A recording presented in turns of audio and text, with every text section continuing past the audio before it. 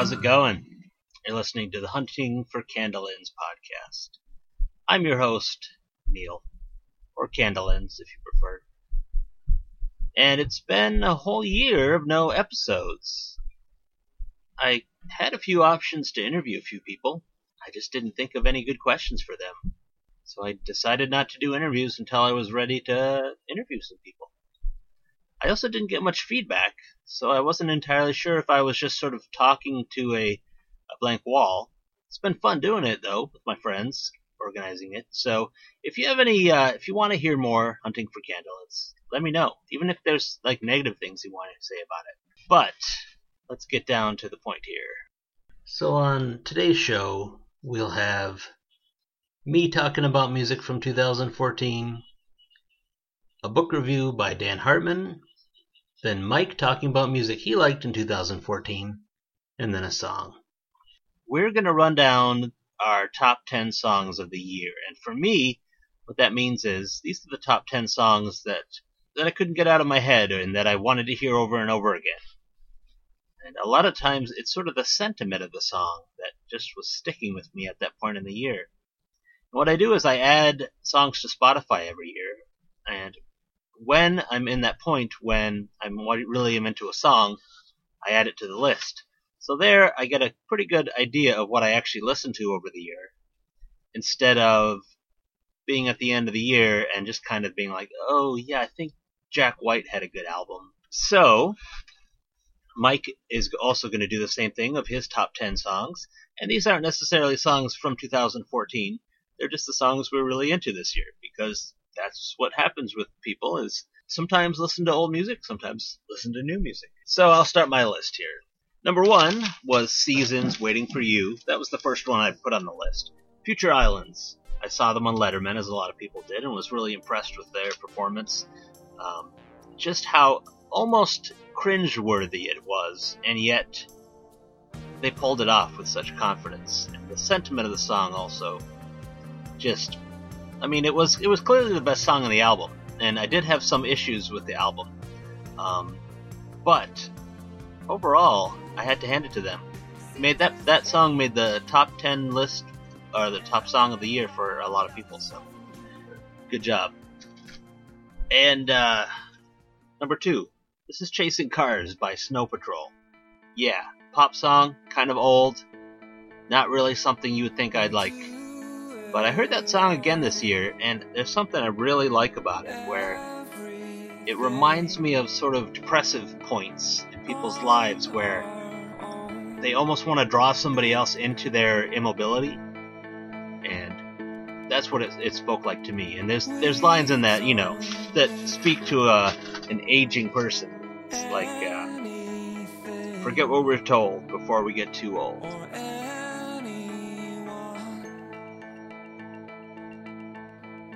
If I lay here,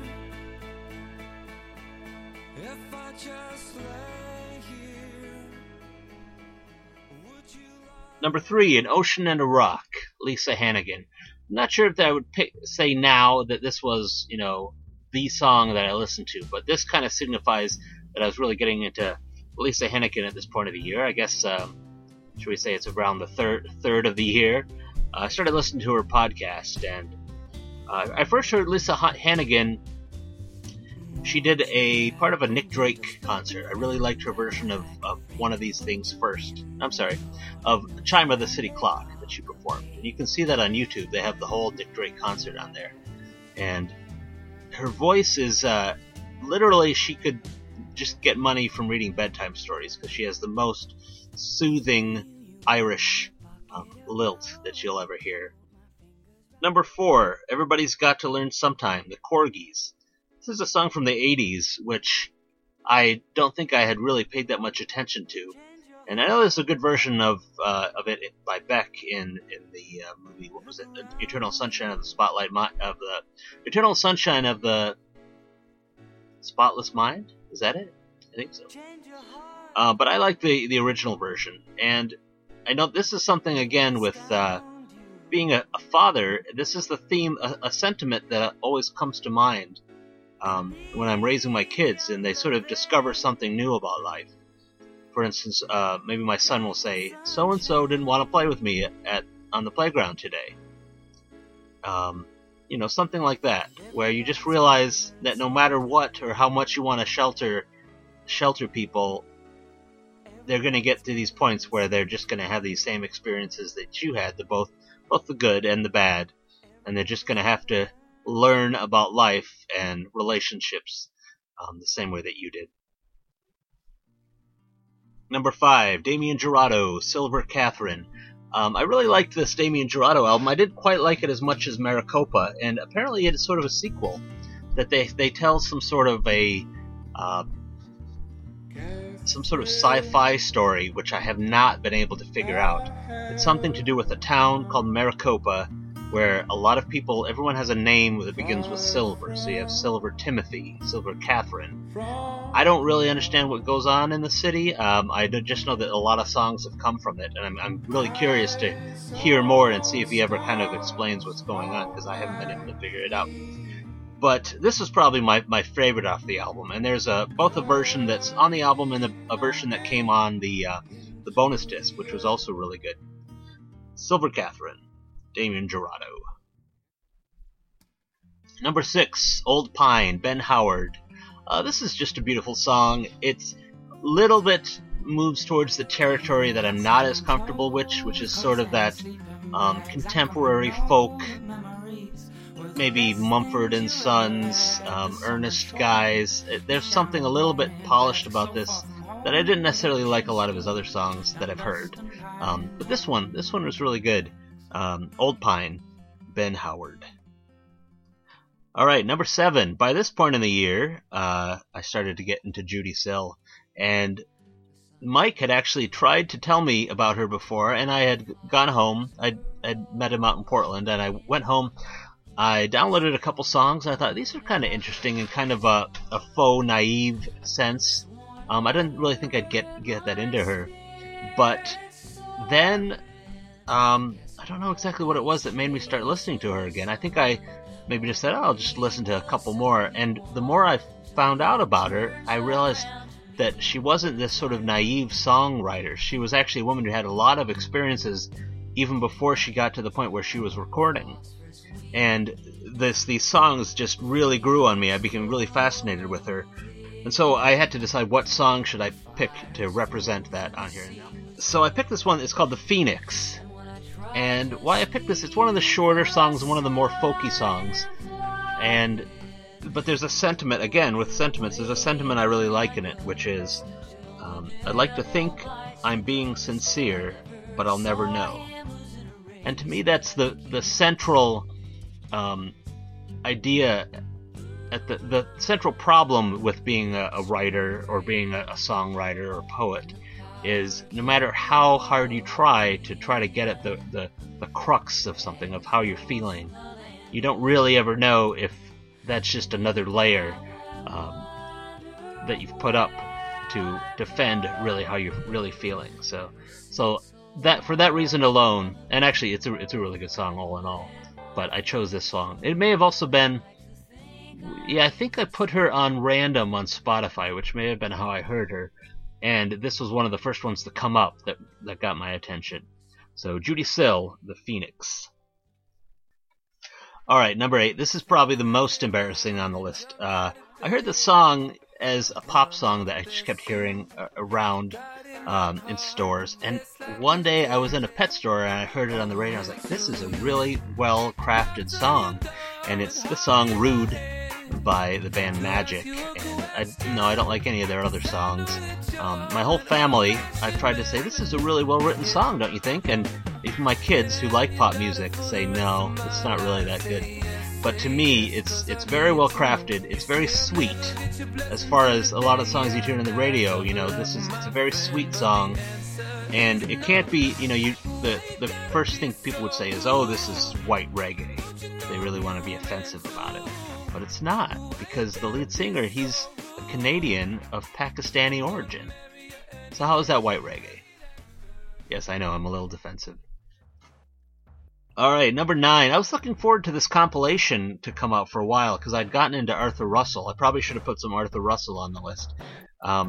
But again, I have to just stick with what I actually put on Spotify, not what I wish I had put on Spotify. So around this time, the Arthur Russell tribute album came out, and Red Hot always does these really good compilations. I was really looking forward to it, and it is really good. It's really consistent, and it merges sort of the dance music with avant-garde music with sort of singer-songwriters, and it sounds like the kind of disc that, according to his partner, he would have really loved.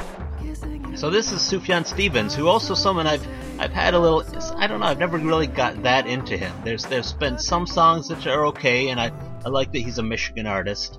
But this, I think, is probably the standout track from the entire thing. And I don't know, maybe just listen to this for a while. And the last on the list is Bob Dylan from the re-release of the Basement Tapes, which had only been available in limited form or as a bootleg before. And this was finally the year that I decided to try to tackle the bootleg tapes, which Mike had told me was one of his favorite album of all time. So that always is interesting to me when there's an album that I haven't really gotten into and somebody is just raving about it. So finally got it, and it came out perfectly on time this year, and I also got a chance to see Bob Dylan in Chicago, which was something I'd always wanted to do.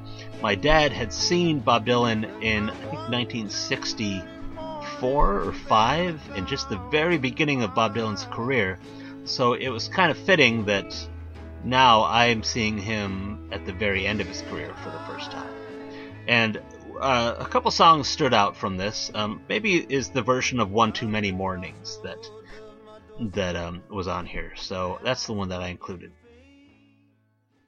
So that's my list. I hope you enjoyed it. I hope you've had a good year. Definitely let me know if you have any feedback, anything you liked this year. Just let me know. You can check me out on Facebook or send me an email. candleends@candleends.com.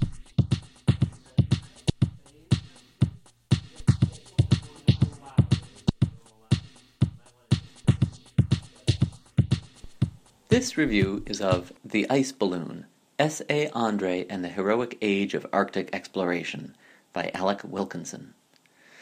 This book is about the Swedish explorer S.A. Andre, who in 1896, with 2 companions, attempted to fly a hydrogen-filled balloon over the North Pole. A remarkable tale of chutzpah and stupidity, Wilkinson interweaves the main narrative with stories of other equally courageous explorers of the Arctic. Included among these gems is an account of the Greely expedition, an ambitious but ultimately disastrous 1881 through 1883 exploration of northern Canada, Nansen's Fram expedition, whose men cleverly but unsuccessfully attempted to reach the North Pole by letting the current carry them there, and the Polaris expedition of 1871, on which adventure 19 members of the expedition became separated from the ship and drifted on an ice floe for about 6 months before being rescued. All of these adventures took place during the so-called heroic age of polar exploration, and Wilkinson gives these brave men their due as adventurers and pioneers. But it seems clear to me from the slightly bizarre nature of the polar explorations that Wilkinson cherry-picked to describe in detail that he sees something of the ridiculousness in all of these misadventures as well. Yes, the men who ventured into the daunting unknowns at both ends of the earth were unquestionably brave, and they endured difficulties and miseries that are beyond comprehension. On the other hand, there is something almost grotesquely comic about the situations they find themselves in. All of the men who embarked upon these missions were aware of the dangers they faced. All of them knew of the mishaps and disasters that had befallen those who came before them. Yet they blithely set forth nonetheless, some for guts and glory, some for dubious scientific purposes, some perhaps out of sheer pig-headedness. And so Wilkinson relates the adventures of these men with appropriate respect, but also with what at times seems to be best described as wry incredulity. They did what? The hardships these men endured were so horrendous, so mind-bogglingly terrible, and so pointless, there I said it, that one almost has to laugh. Other reviewers have commented that this book only superficially relates the stories of the expeditions described therein, and it is true that there are other, more comprehensive books about Nansen, Greely, and the Polaris expedition, but Wilkinson's book has a real charm. The outlandish, the courageous, and the downright foolhardy, this is the stuff of which he has woven his narrative, and I found his slightly irreverent style refreshing.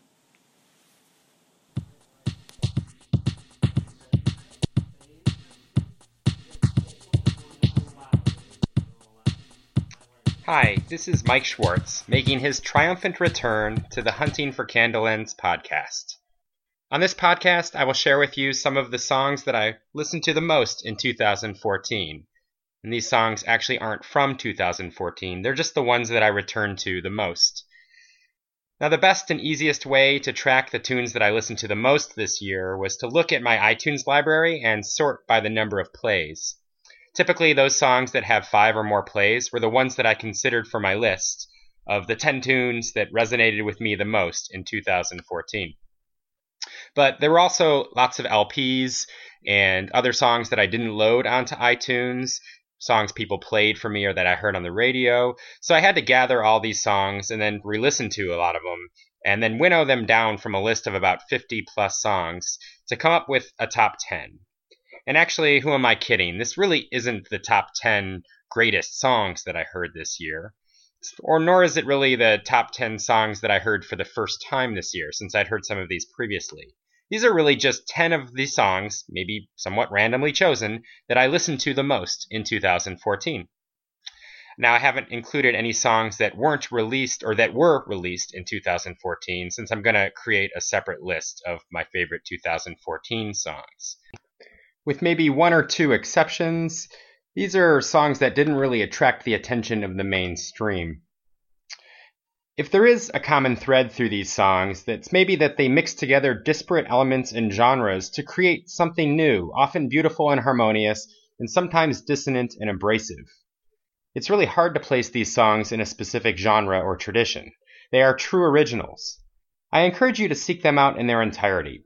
I'll also put up a Spotify playlist, and I'll share more suggestions and next steps on my Twitter feed at HappyWanderer13. In the meantime, I hope you enjoy these as much as I have. My first selection. So I love going to flea markets, record fairs, and reissue labels to seek out ethnic recordings from around the world. Some of these labels are famous for unearthing stuff you might never hear unless you travel halfway around the world. Mexican psych, Persian pop, Vietnamese opera, and Turkish funk, to name just a few of my obsessions from 2014.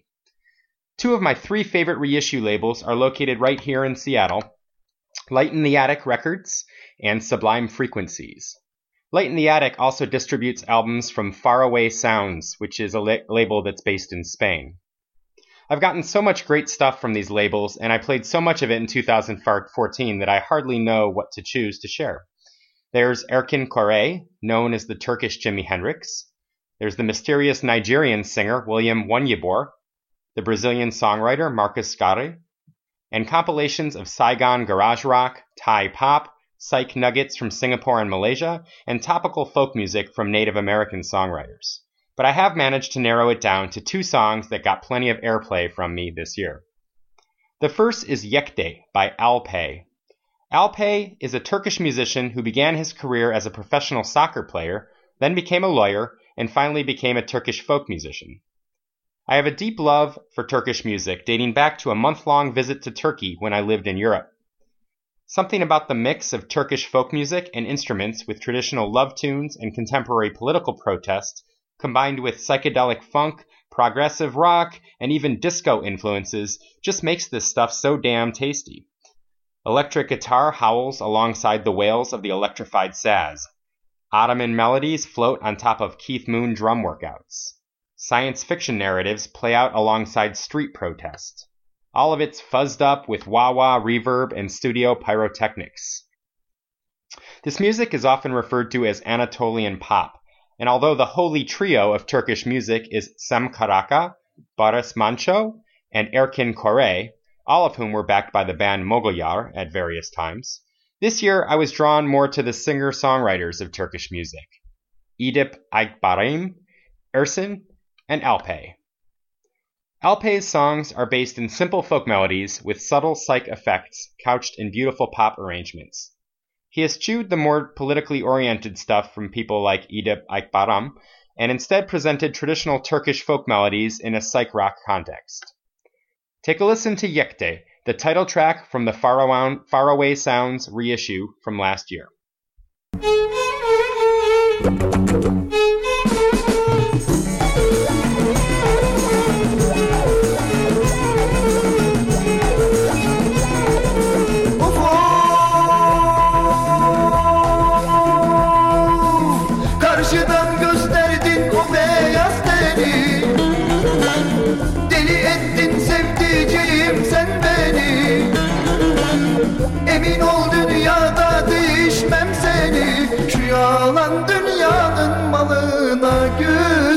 yekte, yekte yavrum yekte, pastırmalar denkte, kızlar oynamakta, ne olursa olsun delikanlılıkta.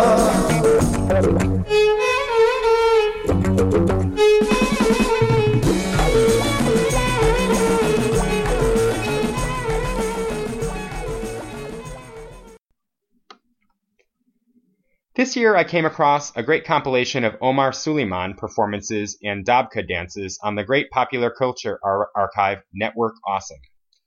I'd heard about Omar Suleiman for some time, so I was delighted to find several of his albums on sale at a record fair in Georgetown, especially since his stuff can be super hard to find, that is, unless you have a cassette player and are willing to visit street markets in the Arabic world.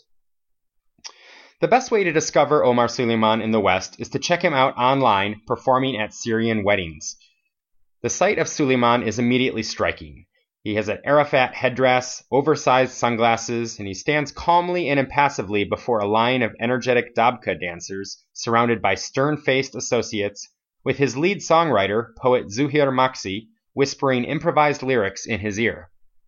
People will come up to him and give him money, and his longtime keyboard player, Rizan Saeed, drives the dancers into a frenzy.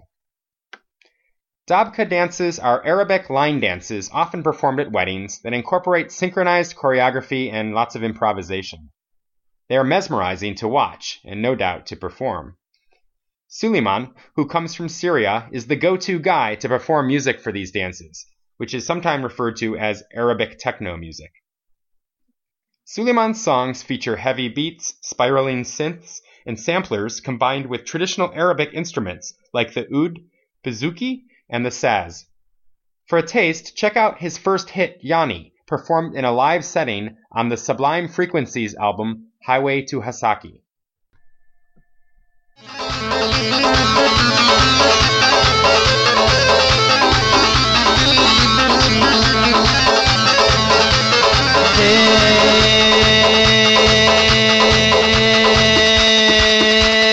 الوايا المعيشية زيبوني جمحلاجة الوايا المعيشية زيبوني جمحلاجة محلاها الكحلة بالعيد سبحان الله سواجة محلاها الكحلة بالعيد سبحان الله سواجة الله الله زنوب. My wife and I do a big international trip every other year. Usually we bring back lots of music from our travels. Last year, it was Kai Luong folk music and opera from Vietnam and obscure 60s psychedelic music from Cambodia before the Khmer Rouge wiped out the entire musical community. Before that, it was Thai pop, Swiss string music, Afro-Peruvian music, and Mexican narco corridos. But of all of our travels, I think we've listened to Indian music the most. In 2009, we traveled to India for a month. Now, I've always loved Indian classical music, and I got to hear some amazing performers, including musician casts of Rajasthan, Sufi devotional music in North India, street performers playing harmoniums outside temples to Kali in Varanasi, and many sitar, sarod, sangari, tambura, and tabla groups in restaurants and cultural centers. But soon after that trip, I fell deeply in love with more recent Indian music from Bollywood, the world's largest cinema industry. In the annals of Bollywood legend, 4 playback singers are the most famous: Lata Mangeshkar, Asha Bhosle, Kishore Kumar, and Mohammed Rafi. These are the voices behind the faces. Literally, since the songs would be recorded first and the actors would have to act and mime in sync with the songs. The recording and performing of the song was a kind of original act of artistic creation on which the entire Bollywood cinema rests. Now, before I introduce the track I'm going to share, it must first be said that Indian singing takes some getting used to, featuring a completely different vocal timbre from Western music. At first, this can seem whiny or nasally to Western ears. Might also add that Indian music follows different notions of harmony from the West, with more of an emphasis on melody and rhythm. Western instruments and orchestras are used as melodic underpinnings to Indian instruments. And finally, a quick note about the lyrics. Most Bollywood films are either love stories or masala action films, with the occasional foray into horror and fantasy. Sometimes these are all combined in the same film. The lyrics tend to focus on simplicity and cliché. Boy meets girl, a village celebrates a festive occasion, a strong friendship develops, a monster attacks, or perhaps a rural villager offers up her prayers.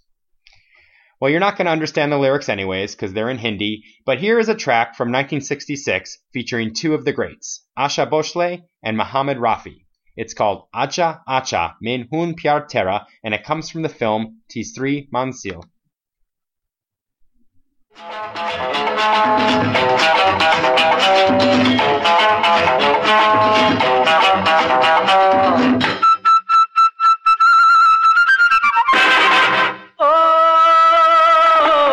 रखना था दिल पे हमारे हाथ छुड़ा के चली हो जी हाँ जरा ये भी कहिए आग लगा के जली हो आजा आजा आजा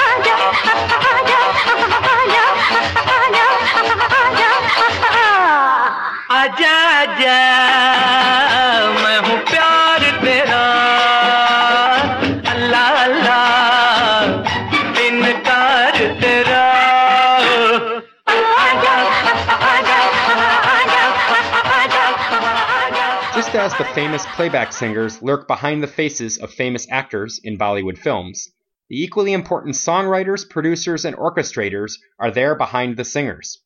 People like Laxmikant Peralal, Madan Mohan, Naushad Ali, Ravi and Shankar Jaikshakan, S.D. Burman, and S.D. Burman's son, R.D. Burman.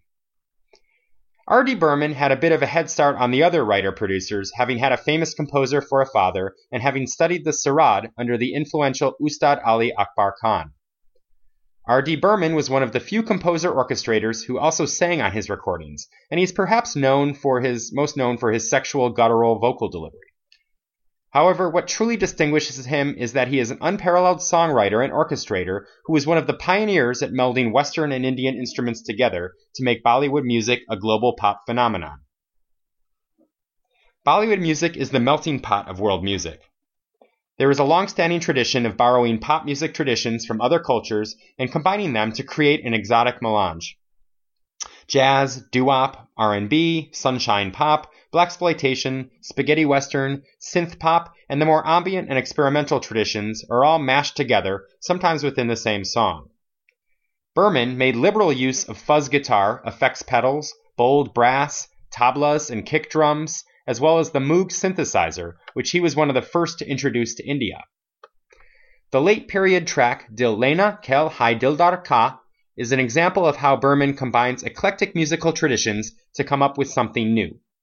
Here he creates one of the finest examples of Indian classical techno, using 80s synthesizers along with Indian stringed and reed instruments, and the studio flair and trickery that he was known for. It sounds particularly contemporary compared with much Bollywood music that hasn't dated as well, and it influenced a number of Indian and Tamil breakbeat, acid house, and techno albums that followed for a brief period afterwards. Please enjoy R.D. Burman's Dil Lena Kel Hai Dildar Ka. दिल लेना खेल है दिलदार का भूले से नाम ना लो प्यार का प्यार भी झूठा यार भी झूठा देखो मुझको दिल वालों आया है धोखा मैंने यार का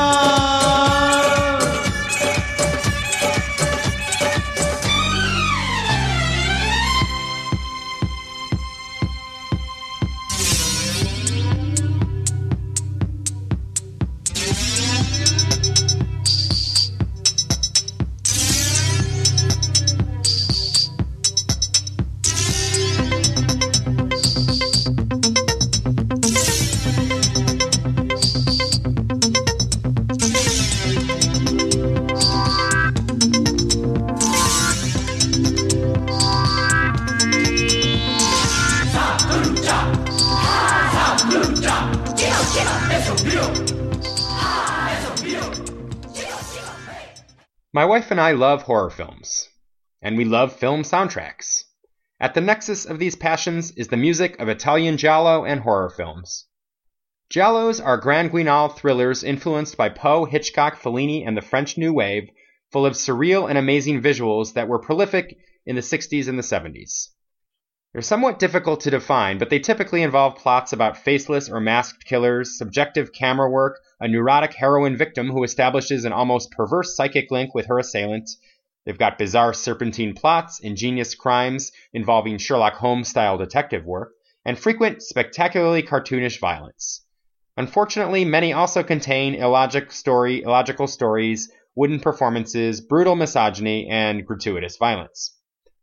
But at their best, giallos combine the best suspense elements of a Hitchcock film with 1960s themes of social unrest and urban turmoil, and are composed of visual flair and stylish camera work, bizarre characters and strange diversions, erotic images and subtle symbolism, ingenious plot twists, wacky humor, overpowering atmosphere, and, the reason I'm mentioning them here, incredibly ornate and often jarring musical arrangements that stick with you long after the film fades to a memory.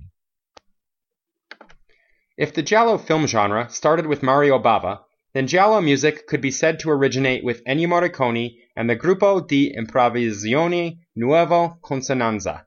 By the way, I'm likely butchering all of the pronunciations on this podcast, so just bear that in mind. This was an experimental group that combined jazz noir, minimalism, and pop with classical music, creating soundtracks full of melody and dissonance that became the perfect accompaniment to the surreal and horrific visuals of giallo films. As a starting point, all of the giallo film music trademarks are there in Ennio Morricone's groundbreaking soundtrack to The Bird with the Crystal Plumage. Jazz and pop leitmotifs, studio atmospherics, improvisation and free jazz, vocalese, often by the great Etta Dell'Orso, a singer who added haunting wordless vocals to many scores by Morricone and Bruno Nicolai, and musical special effects like bells and the sounds of animals. But the field of Italian film composers is so much deeper than Morricone. Rome was crowded with academically trained musicians and film composers who came out of various conservatories and who worked incessantly and often anonymously on these soundtracks. People like Bruno Nicolai, Stelvio Cipriani, Piero Umiliani, Tio Usuelli, the rock band Goblin, and the solo work of its leader, Claudio Simonetti, Nora Orlandi, Bert Pisano, Fabio Frizzi, and many, many others. For this podcast, I'm going to feature Un'ombra nell'ombra by Stelvio Cipriani from the film Satan's Wife, aka Ring of Darkness. Like many giallos, and many Bollywood films for that matter, the film itself is largely to be avoided or watched in the right spirit of lubricious irony. But the soundtrack is to be savored and replayed.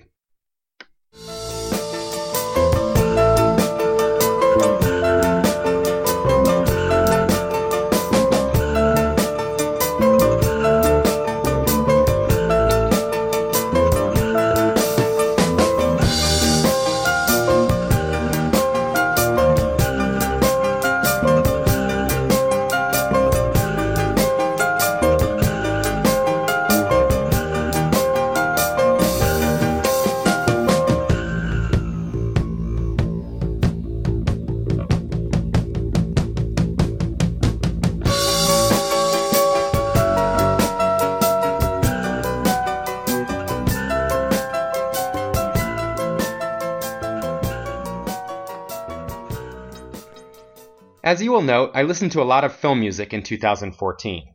I've always been a huge movie score fan. I'm usually most captivated by unusual and quirky scores that hold up on their own even without the accompanying movie images. Very few of these are quirkier than the music Czech composer Lubos Fischer composed for Valerie and Her Week of Wonders. Here is a quick description of that film by Andy Votel, taken from the liner notes to the Finder Keepers reissue. Quote, a Baroque, surrealist folktale of a teenage girl's dreams and hallucinations as she experiences her first menstruation, set against a rural Czechoslovakian backdrop, the leading protagonist experiences fantastic repeat encounters with witchcraft, vampires, the living dead, perverted monks, and mysterious doppelganger distant cousins, all of which punctuate her journey into womanhood as the truth about her family's dubious past unfolds before her weeping eyes. Now here's Andy's description of the score to Valerie and Her Week of Wonders. Quote, to accompany the spellbinding imagery, the film was given what is perhaps the greatest musical score of all the New Wave features. For his 15th commission by Barrandov, 35-year-old composer Lubos Fischer would provide the magnificent gossamer fragile score of pastoral orchestral folk songs, hallucinogenic soundscapes, and clockwork harpsichords, which would unconsciously mirror the burgeoning acid folk movement throughout Western Europe. Lubos Fischer was a prolific composer of both film music and concert music. He is most famous probably for the pastoral chorale themes, which you can hear throughout Valerie and her Week of Wonders. I connect this music with the Baroque chamber music and early medieval music, as well as 20th century composers like Prokofiev and Stravinsky, and traditional Eastern European folk music. You'll definitely hear plenty of harpsichords, flutes, organs, acoustic guitars, bells, chanting, lots of dissonance, and also beautiful memories. Check out The Magic Yard by Lubos Fischer from the soundtrack to Valerie and her Week of Wonders.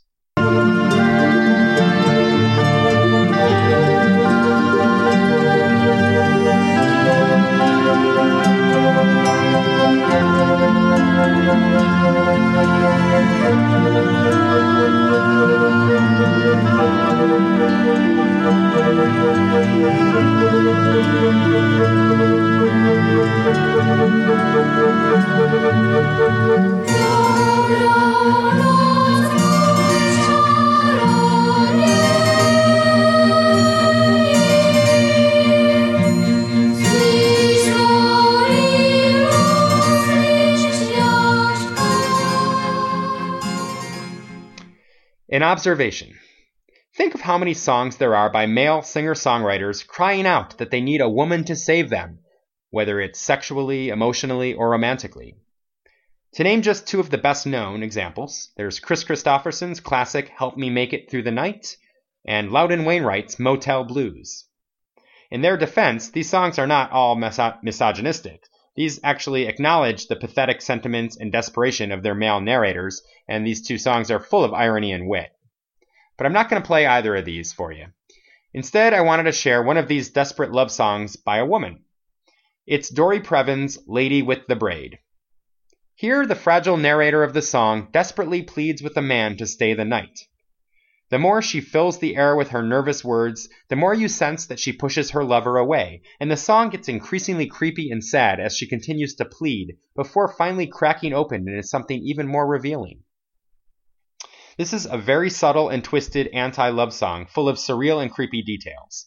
The cracked mirror, the frayed coverlet, the, quote, paisley-patterned papered wall that the narrator papered herself, and of course the weird sexual come-on, would you like to unfasten my braid? It's all so spooky, desperate, and despairing, but it's also humorous and full of creative wordplay. Only a woman who came out of the traditional Broadway songwriting tradition, was ill-treated by famous men, spent some years in a mental hospital after a nervous breakdown, and then emerged triumphant as a powerful feminist contemporary songwriter in the liberal climate of the 60s, could have composed a song like this. Now, a word about the songwriter. Dory Previn was initially famous as a stage and screen songwriter, and, shades of her later skewed sensibility in her many solo albums do show up in her soundtracks to Valley of the Dolls and her title track to Last Tango in Paris. But she was also famous for being married to the composer Andre Previn. After Previn abandoned her for Mia Farrow and she spent some time in a mental institution, Dory Previn then recovered from years of abusive trauma and wrote some amazingly naked and confessional songs that included themes of abuse, trauma, abandonment, and eventually feminism and liberation.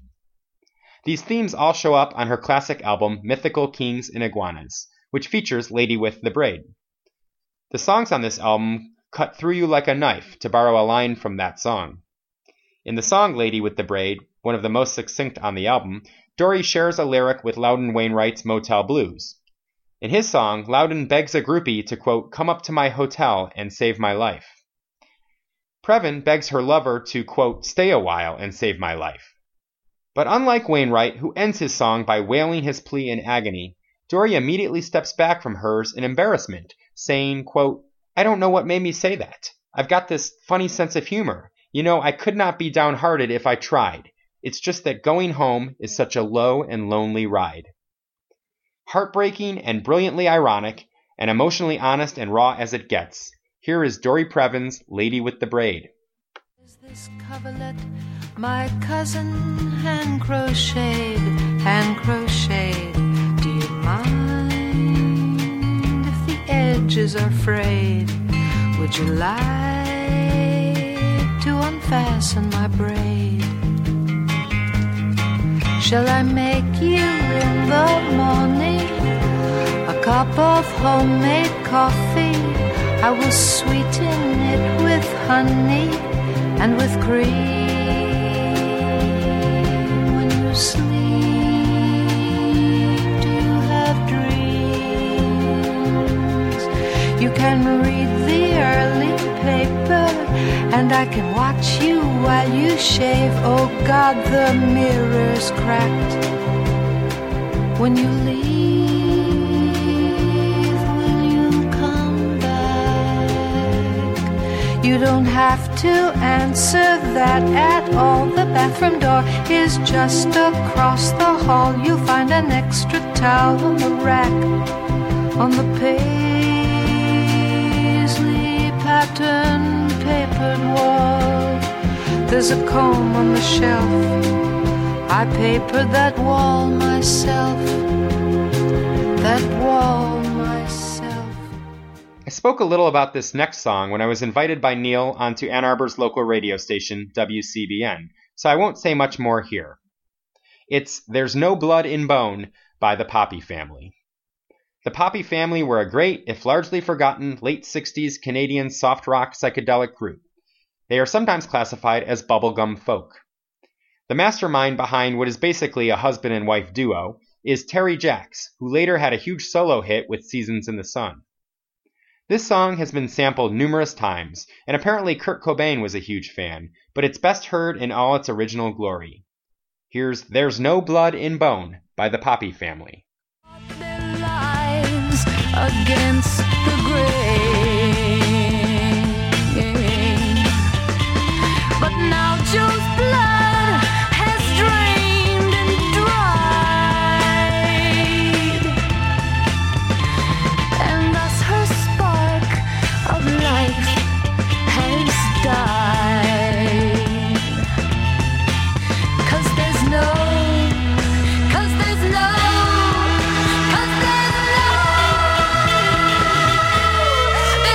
blood in bone.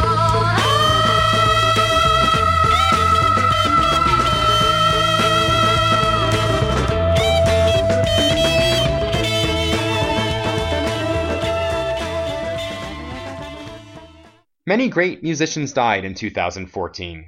Horace Silver, Paco de Lucia, Bobby Womack, Charlie Hayden, Tommy Ramone, Jack Bruce, Jimmy Ruffin, Johnny Winter, DJ Rashad, Jesse Winchester, Bob Casal, Pete Seeger, and Phil Everly all passed away this year. But I'd like to commemorate two session players who died this year, both of whom played on and were key components of so many great classic rock tunes.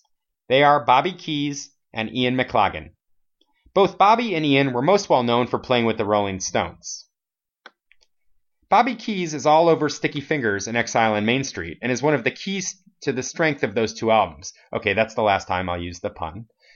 He also kicked off John Lennon's biggest hit, Whatever Gets You Through the Night, with a sax solo, and he actually made it work. I was also a big fan of Keys, as he was a longtime touring member of Joe Ellie's band, and I've seen him a few times as he's passed through Seattle. He also played on Jim Carroll's excellent Catholic Boy album. And now, after he's passed on, I'm discovering him on so many other albums. There he is on Marvin Gaye's Let's Get It On. He can be heard on several of Warren Zevon's best tunes. He's playing jump blues with B.B. King on Caledonia, British Boogie with Delaney and Bonnie on their first solo album, and assisting Eric Clapton on his debut. And since Joe Cocker also just passed away, it's worth noting that he was part of the ensemble that made up Mad Dogs and Englishmen. One of my favorite Stones stories about Bobby concerns how he fell out of favor with Mick Jagger, with whom he had a contentious relationship. After being cast out from the fold, he wandered the wilderness for about 10 years or so, although he was also contributing to hits by nearly every other classic rock band at this time. Bobby's hard-partying companion, Keith Richards, wanted him back in the band.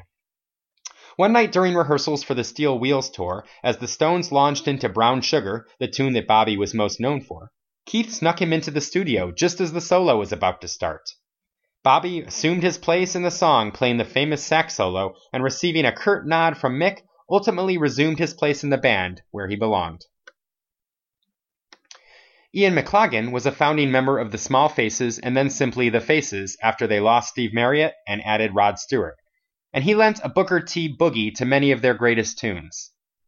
The Hammond B3 organ was his instrument, and it's there on so many classic Small Faces, Faces, and Stones songs. Tin Soldier, Itchy Coo Park, Three Button Hand-Me-Down, Love Lives Here, Miss You, and on and on and on.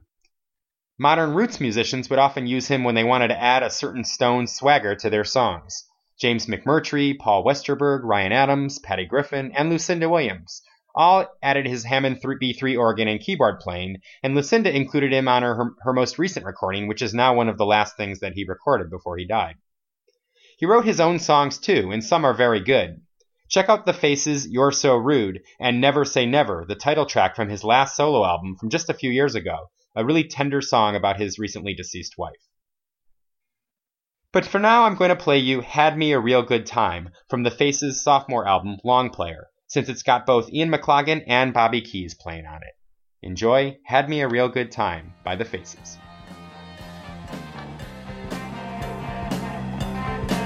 I was glad to come, but I was also glad to get home. Yeah.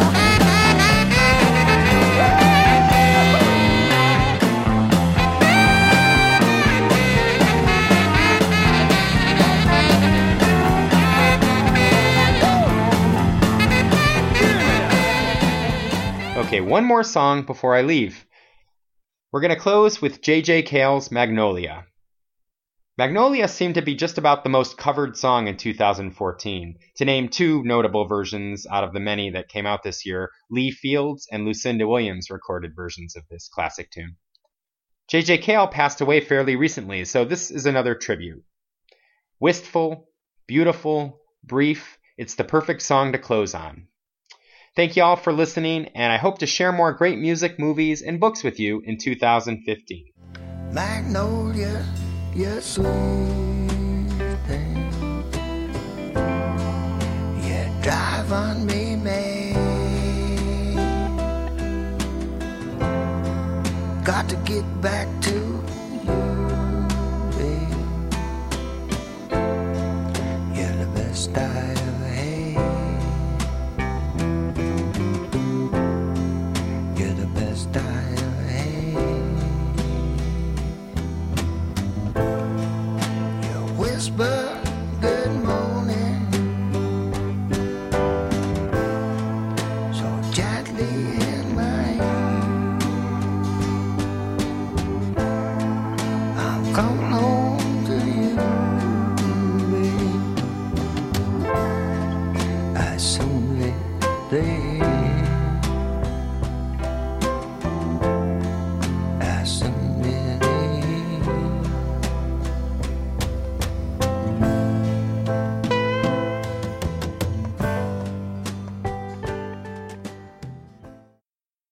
Okay, so that's going to wrap it up for this episode of Hunting for Candleends.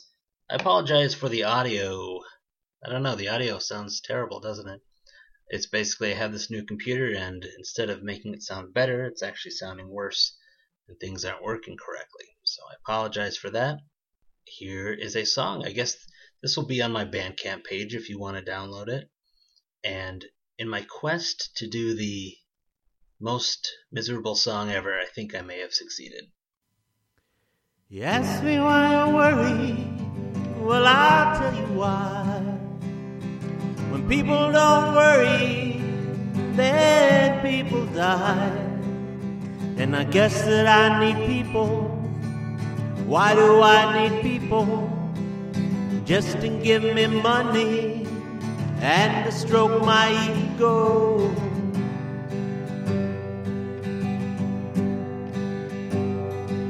I'm a people person. Come here, have a hug. Oh, do you have any drugs? Well, I'll lock up my front door. I don't trust humanity. Little tribes, they cluster around their fire pits, see. They're waiting for a story. Who will tell a story to make the night less scary and tomorrow seem less boring?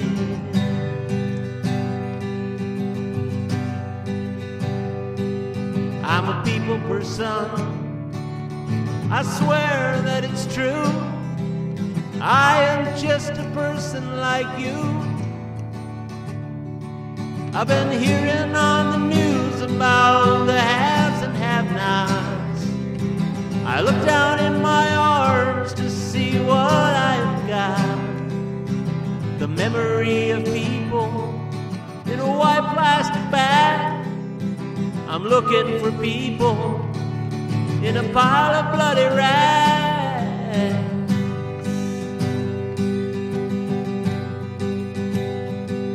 I'm a people person. Guess I'm out of luck. 'Cause people who need people, well, we're fucked.